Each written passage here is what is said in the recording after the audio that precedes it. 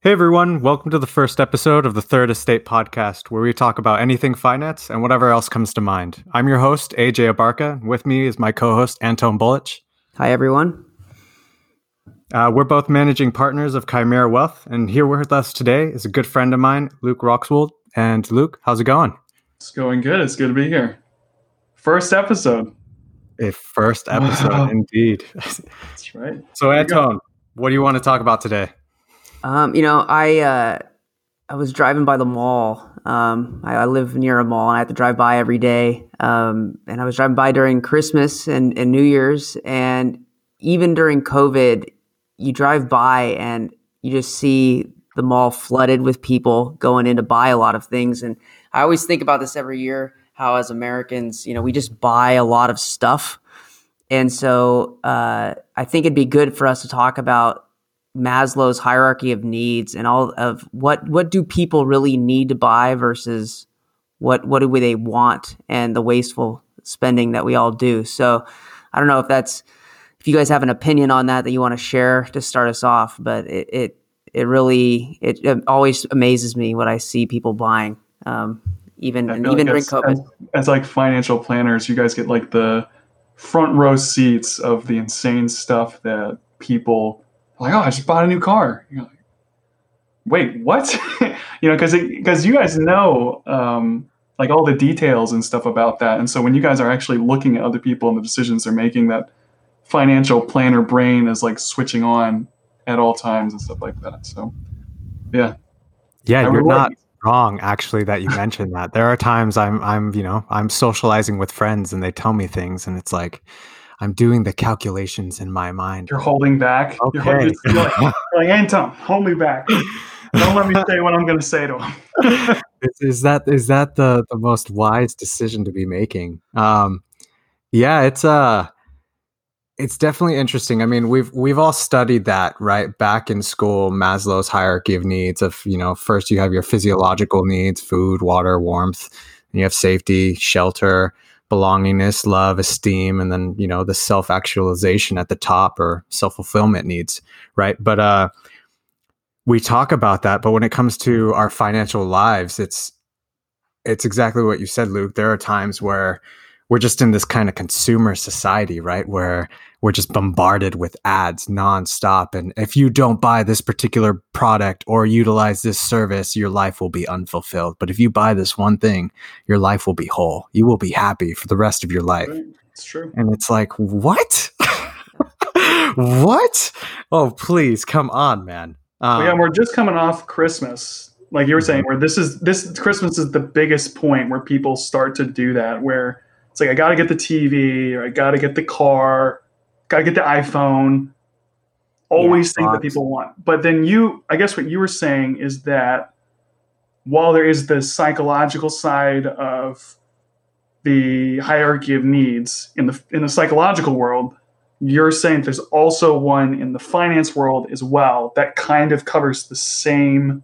Because you guys were telling me about this before the podcast. So but explain it to me a little bit more. What is this other triangle, pyramid thing that you use in finance? Yeah, so I mean, when you're looking at the hierarchy of financial needs, and there's a good piece out by Visual Capitalist and New York Life Investments where they do the same kind of pyramid, right? And at the bottom you have basically similar things, right? You have your cash flow and basic needs for food, housing, transportation, your necessary daily expenses. Sorry to cut in, and that ties to the physiological needs of the Maslow. And then what's the next one up? The next one is financial safety. So that's similar to, safety needs of security, safety. And if you put it in financial terms, there's your emergency fund, right? Your insurance. The next tier above that, you have essentially accumulating wealth where you're building that investment portfolio, saving for retirement, paying down the debt that you may have. Above that, financial freedom. That's where you go into the vacations, the retirement savings, long-term care. And then at the very tip of that is where you have, legacy planning. So estate, tax planning, business succession, at the very top of the pyramid. And I think too, because the reason that it kind of triggered something for me, and it always does, is because you see people making purchases that are not needs and they're wants, and which is fine, right? But when we think about, I wasn't expecting it to be as full this year because obviously COVID, a lot of people have had trouble this year working and making money, but it seemed like it was just as busy as ever. And we as advisors have people that will come to us and, we're looking at their financial situation and they're in debt or they're barely making it. And you'll hear just anecdotes. You're from your friends on the street, people that you're talking to who say, "Oh, I can't afford to pay rent, or I can't afford to, fulfill some sort of need." But then you look and they're buying that newest iPhone, and there was nothing wrong with their iPhone, or they're buying the next big flat screen. And so it's frustrating because people are not prioritizing things properly. And so when you hear somebody say something like that, but then you see the action behind what they're doing, they don't quite align. So it's just, it's something I think as Americans, speaking to what I think AJ said a moment ago was about consumerism. We're just buying stuff. It's just speaking from experience. It's really tough to not get caught up in the hype. It's like as soon as I buy, computer monitor, or Xbox, or even iPhone, there's always the next one. And it's kind of designed to keep you buying stuff. And if you're not thinking about what you're doing, you really can get stuck just buying more and more and more. And obviously we all have a finite amount of money. And so using this pyramid is kind of a way to say, do I really need this? Am I in a place where I can buy something to accumulate wealth? Or am I in a place where I'm just buying food? Am I paycheck to paycheck and stuff like that? Do you really need to pay $1,500 or whatever it was for the latest Xbox and right. PlayStation? PlayStation 5? Because people wiping them up everywhere. I know, but it's like they're still in production. It's not a limited supply, and they're not good. You can wait a little bit. That's actually a good point, because with Christmas, what made Christmas so tough is these systems come out, and then Christmas is right there, and it's like, I need this now because I need it for Christmas. And it's like, buy it now because of all the, what are they called, scrappers, whatever they are. They scalpers. Yeah, they'll just, for the audience listening, they'll there's people that will write programs that will basically buy all the systems, or buy as many systems as possible as soon as it comes out. And so all of these people end up with a ton of, let me back up. People will buy the new Xbox right when it comes out, and they'll buy a whole bunch of them and resell them. So they get sold out. And the only way you can get the new Xbox in time for Christmas is, instead of spending $500, you have to spend $1,500 to get it for Christmas. But that stress of, I need for Christmas, I need to spend the money. If someone came into your office right now and told you that, that's when you guys would bring up this hierarchy of financial needs, it sounds like, of analyzing where they are. Well, too, a little bit. My first question always comes to mind of, well, why? Why do you need this by Christmas? Why can you not wait? My son says he wants it. Let's say that. My son says he wants it. So I'm going to go into debt for that kid for a video game. Yeah. Well, and that brings up the point where, and I've talked about this before, is with other people, is, you look at the Great Depression and the people that grew up during that time, the World War II generation, right? They didn't buy anything because they were in such dire financial situation. They were in the bottom of the pyramid at that time. Right. And so they didn't buy anything. And now we're at the opposite. We act like we are at the opposite end of the spectrum as Americans now, where we're buying. Because the thing is, too, is it's not like this is happening only during the holidays, right? It's happening all throughout the year. People just are buying constantly. And it's finding that happy middle ground where people are not going into debt or stretching themselves financially. Because obviously we're not advocating, I wouldn't at least say, hey, if you have the money and you can buy your wants, and you have no problem covering those, then more power to you. If you're fulfilling everything up to that level and you have no worries, go ahead and do it. But most Americans today are in debt, or maybe they're not in debt, but they have no Pretty savings. Insane. There are so many people in debt. It's very normal. I found this out. It's very normal for people to just get a credit card and just not pay it off. Yeah. And, I was taught pretty conservative about, like, if you don't have the money, you can't buy the thing. Like, do you have the money in your bank account? It's not there? Oh, well, you can't have it. That's it. Even if you have a credit card or multiple credit cards. I saw somebody earlier this week who had 25 credit cards. 25. That's insane. That's a lot of credit cards. And each balance was like $6,000, $8,000, $10,000.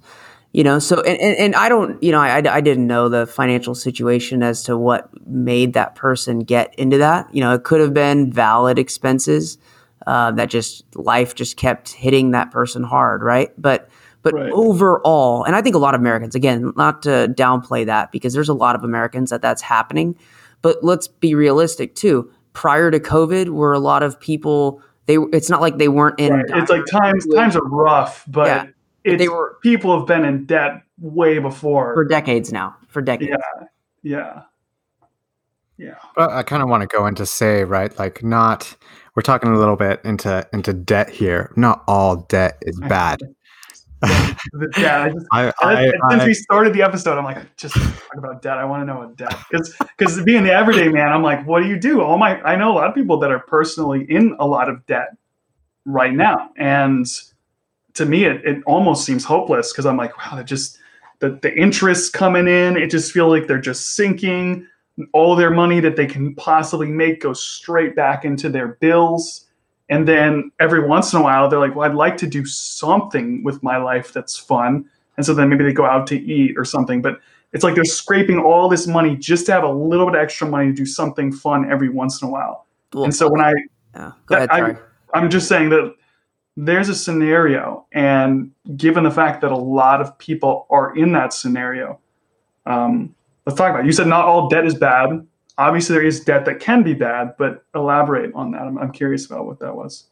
Well, it really comes down to what that debt is being used for, right? If you're using that debt, going back to this little example of buying that $1,500 Xbox or PlayStation, well, is that actually bringing productivity into your life? Now, if you are, EA gamer and that's your livelihood, then okay, more power to you. But I'm talking to the most of the people who are buying these gaming systems, and it's not their career or living, right? They're not making money out of this. If you're using debt for increased productivity, that'll give you a return, right? Obviously, with my background coming from investments, well, that's, in my mind, as long as the debt is reasonable and you can figure out that the return will be larger than not going into debt, right? It'll accelerate your growth per se, then that's good debt in my mind. I mean, there are times I go into debt, I'm using credit cards, and I just make sure that, hey, that debt that I'm going into, I'm going to be receiving a return out of that, some sort of capital that will pay the balance of that debt at the end. Right. I'm talking about credit cards specifically, right? And on top of that, I'm getting the points or whatever the rewards that these credit cards are using. And therefore, I'm not actually getting hit or bombarded with these massive of interest. Actually, what were you going to say, Anton? Well, I'll give you the opposite end of that spectrum, so people have a opposite view on bad debt, right? What is bad debt? Well, I was talking to a friend of mine who had a couple of years in banking, and he was talking about how he used to see client after client at the credit union that he worked at would come in, and these people were, most people have a debit card, right? And so they and maybe a credit card, but most people, I think, use their debit card more than their credit card when they're making everyday purchases. And so there are people that are out there that are not aware of how much money they have, what's their limit in there, and they go over. And these banks make their money off of the interest that they charge on your, your card payment every month on the credit card. And if you go over your balance, there's penalties. And so he said that the penalty at his company that he worked for was between $20 and $25 every single time the card was swiped, and they were overdrafting, right? And so wow. Let's say somebody goes to the store and they buy a Starbucks for $5 and they get the Starbucks, but they've overdrafted, and now they have a $20 to $25 a $30 cup of coffee. Yeah, and think about how many cups of coffee you could have bought with the $20 to $25 penalty, right? That you're paying.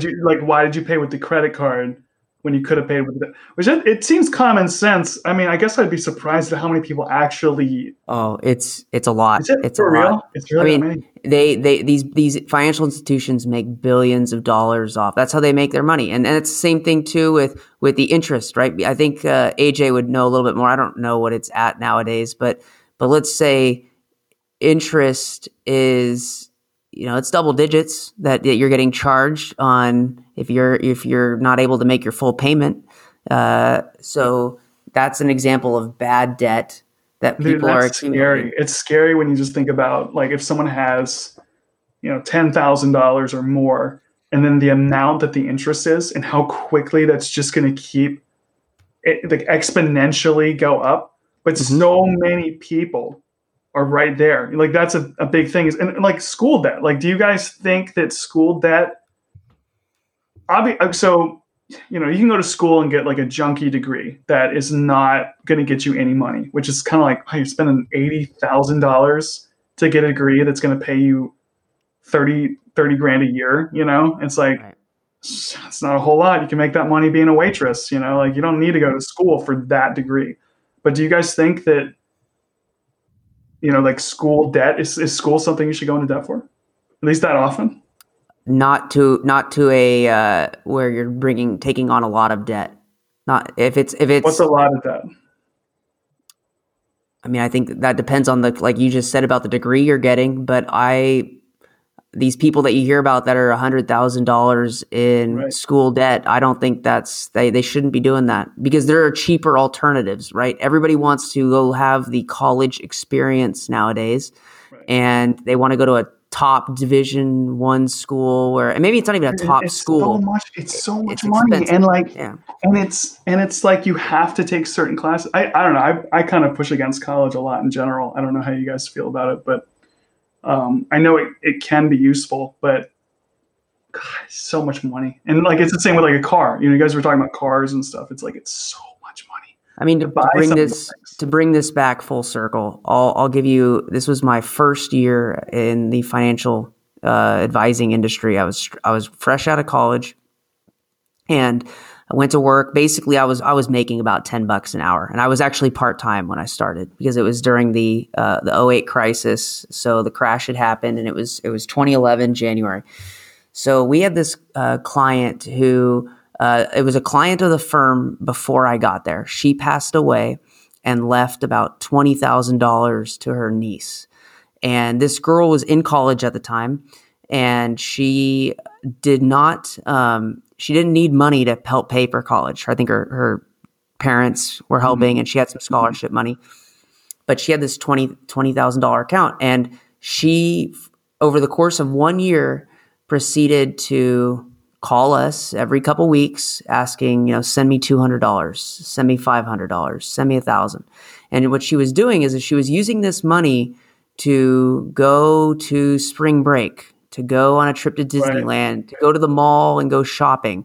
People just think they're loaded. Like, when people get a little bit of money, they're going to be like, I'm rich now. Right. Because they don't have a reference. They don't have a reference of what a dollar is worth, right? $20,000 is a lot of money compared to what most people have in their account. And so they think that they're, Wolf of Wall Street all of a sudden, and they're not. They're not. And the funny thing, the sad part about this story is by the end of the year, she had spent down all of her money to the point where she called us in December. And she had less than $1,000 left in the account, and she still had not paid taxes on the $20,000. So she had not only spent all the money, but she had run out of money to pay for the taxes.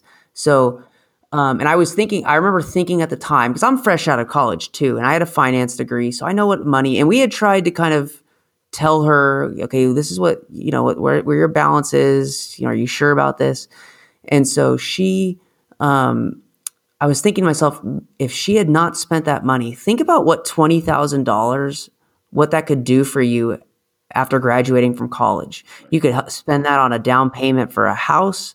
You could help maybe defray the cost of living in an apartment. There's so many things you could do with that. And even if, let's say, I don't expect her to maybe necessarily save all 20, but she could have maybe said, okay, I'm going to spend 5 this year and done some fun things, maybe gone to spring break or do something. Take some of it so that it's not a complete loss. Because I think that's a big part of, to bring it back to the original topic is, how do we even say this? Because we talked about this off the podcast. I want to make sure that we actually said it.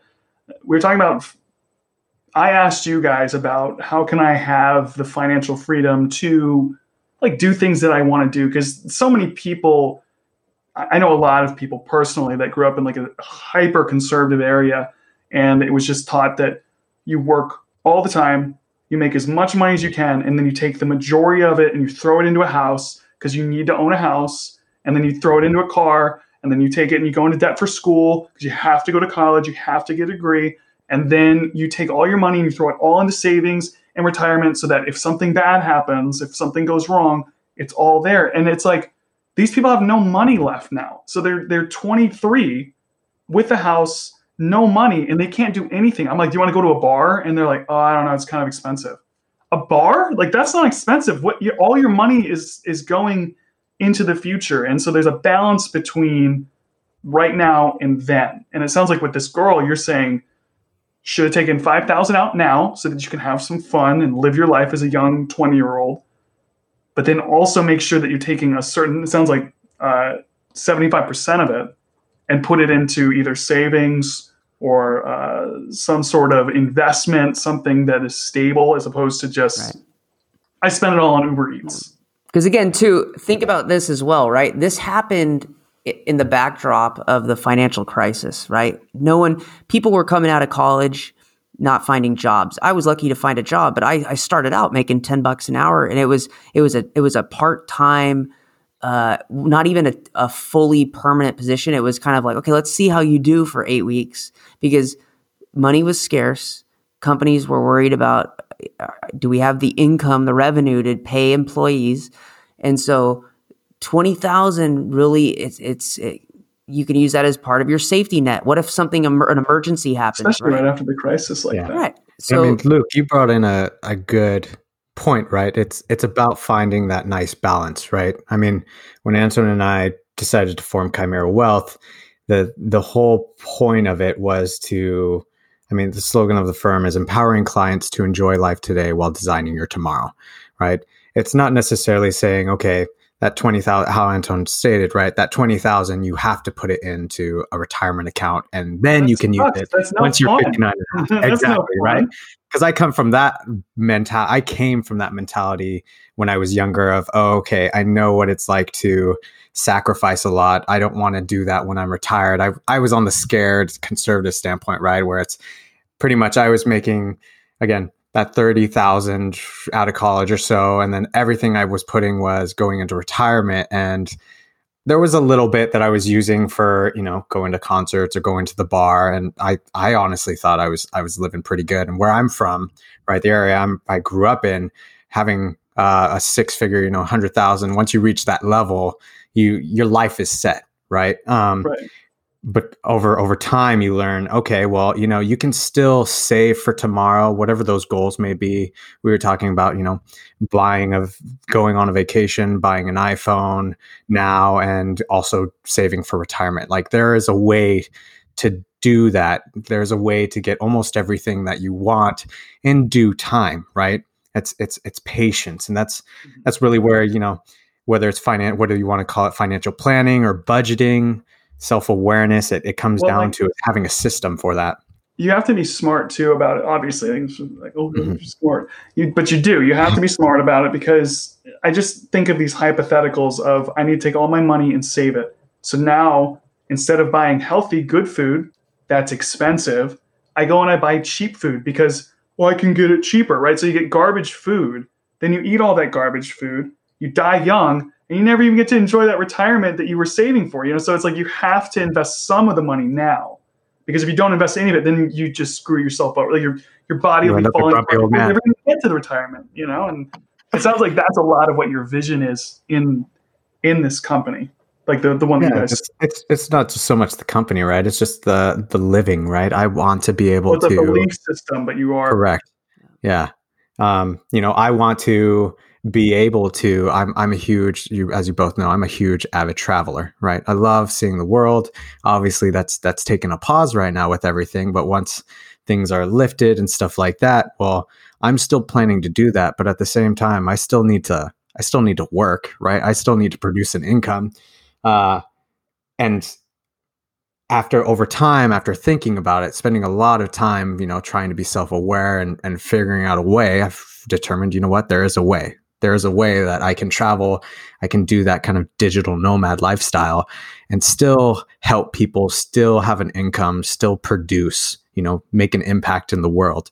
It's just, it does take time, and it does take, like I said, it does take that self-awareness, taking a pause and saying, okay, what is it that I genuinely want? Take out all those ads that that's such a huge thing, with. That pause, because you guys were talking about that before we start recording. You're saying that the self-awareness of what you're doing is really important, which I think is true in life in general. To be like, I forget who it was, but it's know thyself. It's like a Greek proverb. Mm-hmm. It's like, if you understand yourself, life will be so much better. And so you have to be honest about who you are, what you want, what you're doing. And it sounds like that same principle applies to finance. You have to know how much you have, how much you're spending, what you really want out of life. Like, do you want a house or do you want to travel? Because you might not be able to get both. Most people can't get everything that they want. And so the realistic of what do I want the most, that actually fits into this pyramid that we were talking about earlier as well. I mean, sometimes there's alternatives, right? You just mentioned, do you want a house or do you want to travel? Well, you know what? I've been around the world. You can definitely get a house not in the United States for a whole lot cheaper, right? Do you want people all the time? It's like you have to kind of look at it from all factors, which is kind of like the intelligent way of looking at it is saying, like, well, what options do I actually have? And Anton, it looked like you wanted to say something. Were you going to comment on that? I agree. I mean, I think there people today just do not, overall, not everyone, but we need to, I think, bring back that discipline and delayed gratification. So you think we should actually be a little bit more, in general, people should be more conservative than they are. Overall, right? And it's not like you have to necessarily do that with everything that you're doing, right? And there are people that really don't, because their financial situation is, they are set. They have plenty of income relative to what they want to do. But overall, on most things, it seems like people are not exercising that delayed gratification or that 10-second pause into, should I be spending this money here or buying this? And again, if it's something that's simple, low cost, and it's not really going to affect anything, maybe you don't have to take that pause. But if you're buying 10 things and you're not pausing for any of them, it's more than likely that if you are in tough financial straits, that's why. Maybe you need to pause on 5 of them, and the other 5 you just go forward with as normal. But you pick and choose. You guys might not have an answer for this, but it is something I'm actually curious about. It's like, how do you change someone's mind? Because it's so much easier and so much more fun to do what I want to do right now. Just like I could eat candy and cake and whatever sugar. I could stuff myself silly with food, but that's going to hurt me down the road. I'm going to get overweight. That's going to hurt my joints. It's like the net change is going to be negative. If you have me today and then me tomorrow and then me all the way till I'm dead, that's a lot of days of people that want to have a good life. And so when you make a decision to make one person happy, that person today, right now, and then you screw over all the rest of the people for the rest of your life.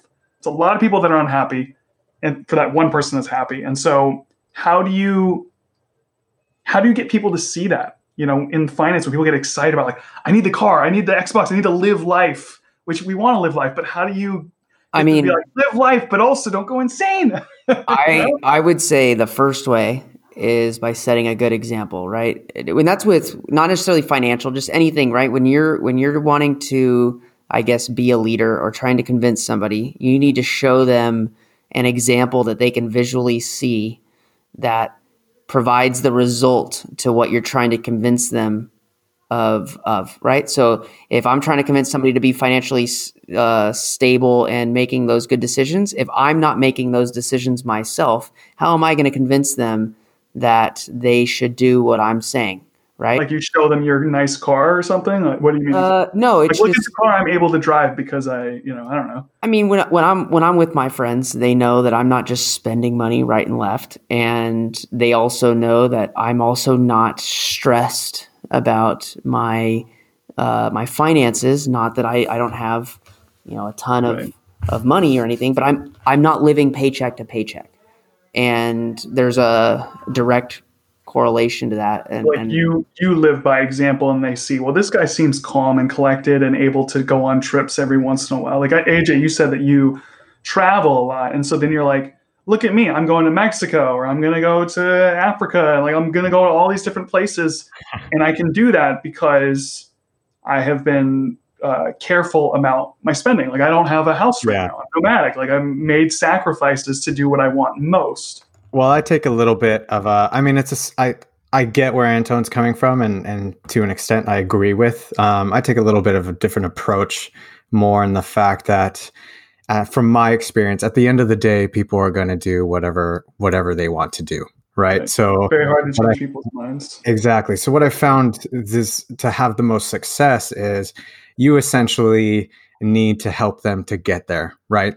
Kind of think of going back, we were talking about a little bit earlier, of like, how people go to therapy to help them resolve some deep issues. The therapist there isn't to tell you, oh, you are upset, you are depressed because of X, Y, and Z, or A, B, and C. They're really there to help guide you. And I mean, as financial advisors, that's kind of what we're there for too.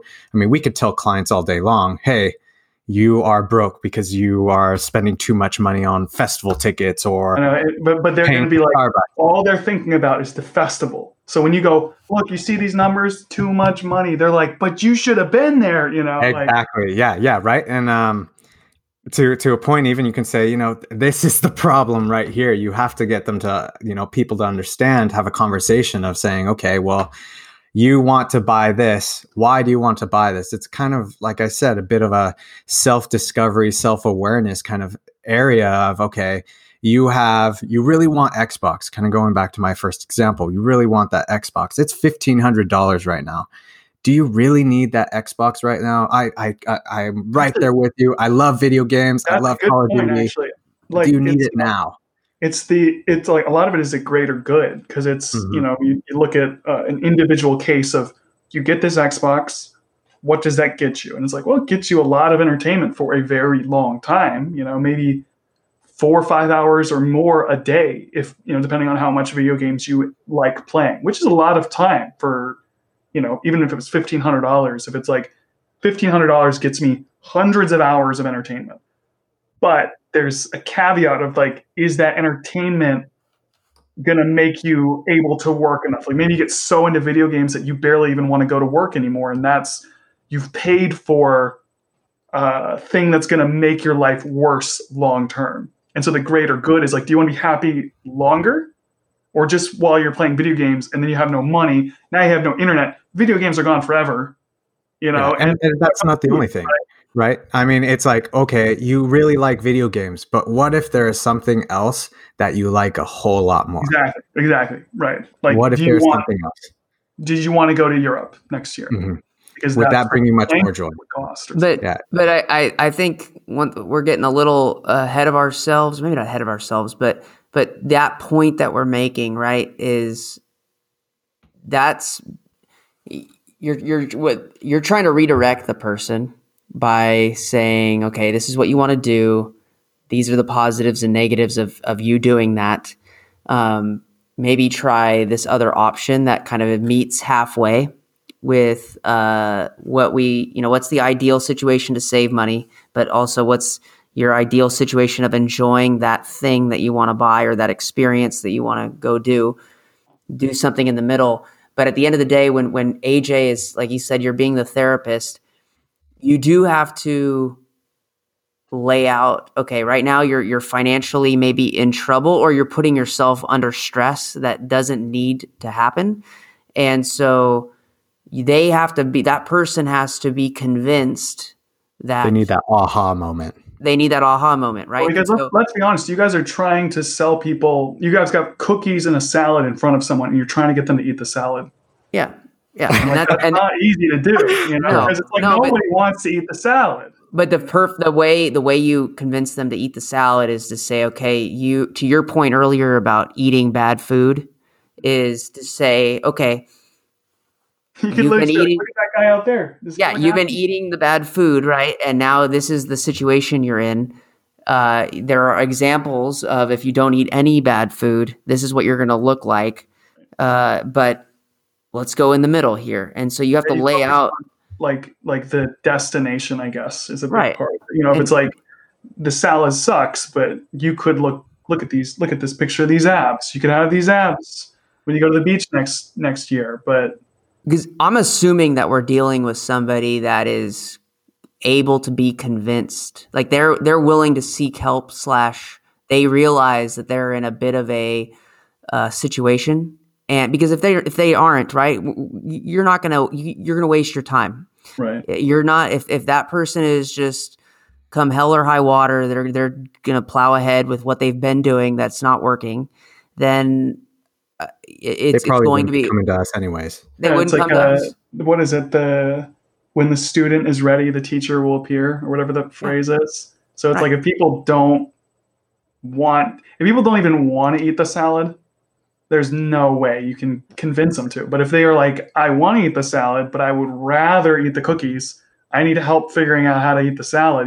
I love, it's such a funny example, but it's just kind of is what it is. Because like spending money right now is really fun compared to not spending money at all, or at least spending a lot less money. You're painting a picture for them, and you have to paint both sides of that picture, and the good and the bad parts. And it's interesting because I've talked to a lot of people, and this is getting a little bit off topic, but a lot of people about saving money, and it's kind of a similar vein where people who have been financially strapped for a long time and they can't save much right now, right? And they think to themselves, why start saving, these small amounts? And you kind of explain to them, hey, you're starting out small, but as you keep doing it, that small amount is going to grow into a larger amount. And people don't realize how quickly that amount, you can save a decent amount of money. And then once you get that habit, just like going to the gym, once you build the habit of going to the gym every day, you don't even think about it. It becomes muscle memory, it becomes automatic, and it becomes easier to do. That's the thing about habits too, in general, is that with, it's usually not about, I'm going to do this giant thing. I'm going to work out for 5 hours every single day. You're like, okay, good luck. You're not working out at all right now. Going to go to 5 hours every day? Okay, have fun. That doesn't ever work because it's too much. And so when someone says, I'm going to save all of my money 100%, or I'm going to go to 80% of my money is going to go into savings, it's a little ridiculous, especially if you haven't saved anything at all. And so getting them to say, look, don't buy that Starbucks and just make coffee at home. That's $5 every day that you're not spending. It's only $5, and $5 is not that much money, but every day it can really add up. And then once you start to see that money stacking up, then you get excited because you're like, oh, I got a little extra money. And then it's like, yeah, you remember that? You saw that Starbucks? You saw how that made a difference? Now don't eat Uber Eats every day, or like don't, whatever. And so it's like those baby steps, I guess. It sounds like what you're saying. Yeah. Moving them slowly in that direction. It makes sense. It like aligns with other stuff I understand. People are not going to go from eating unhealthy to very healthy all in one day. It's just not possible. It's like those people that they get on a diet and they do it for a month and they go too far too quickly, and they relapse right into going back to those old habits because it's just too much of a jump. You don't go from not running to being able to run a marathon. So, yeah. Money. Okay, Luke. Let's one final question. What is on your mind before we end this episode here? It better be a good one. Honestly. So, right. I did not warn you guys about this one, but this is something I really want to know about. So, you guys definitely heard about this, by the way. So a certain person tweeted something out that drastically changed the stocks of a very specific company. It was Elon Musk. He tweeted out, did you guys see this? He tweeted out about Signal, and it so Signal is a more private app than WhatsApp. And so he just tweeted out one tweet, just said, you guys should use Signal. And the stock went through the roof. It just, or maybe it wasn't stock. I don't know all the details, but the company got a ton of users that joined in.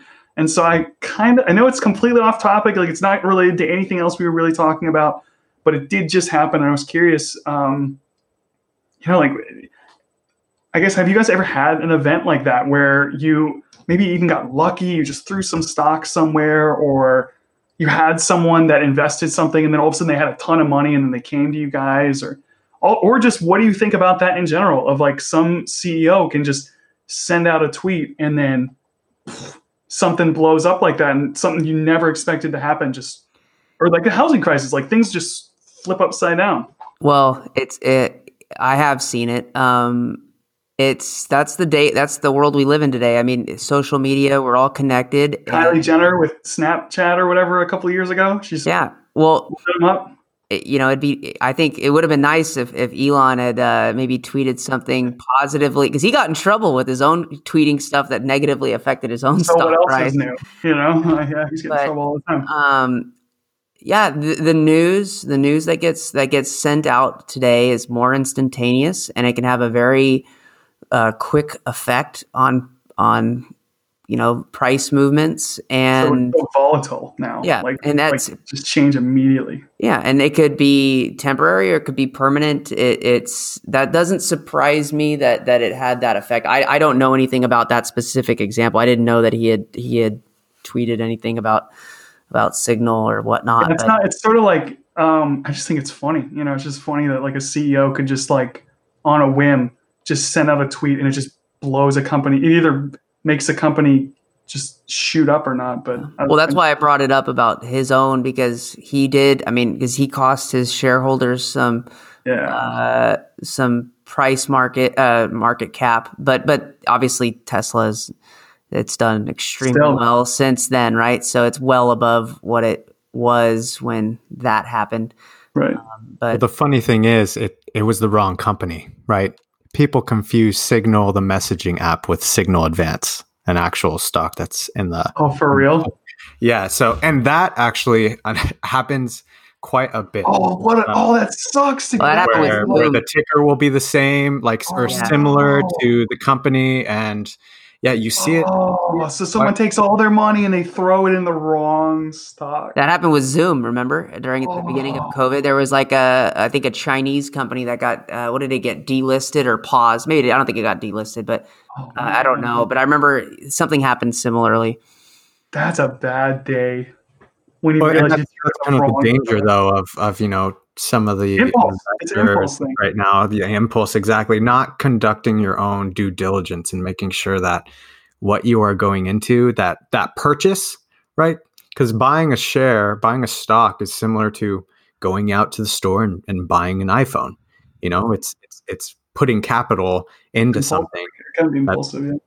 If you're doing it impulsively and not really knowing what you're doing, well, there you go. I was just looking at the stock earlier, and I think it was down. Right, it was down after hours, 72% or something like that. Oof. Down 75. Really? Yeah, I think on Google, I'm looking at it as being down 74 and change. Yeah. Incredible! Wow. That's not the delete went Yeah. way up, way down. Yeah. And that tends to happen, right? Yeah, I mean, it makes sense too, because you have to get people to not. It's like if you get really, really excited that I'm going to make so much money if I throw all this money into something. It's like that impulse. So much of finance is just impulse control of not. Yeah. All right. Well, cool. That was my last question. Well, yeah. Thanks, everyone. You've listened to the first episode of The Third Estate. I'm your host, AJ Abarca, and with my co-host, Anton Bolich and Luke Roxwold. And you guys have a great evening. Bye. Cool. Thank you.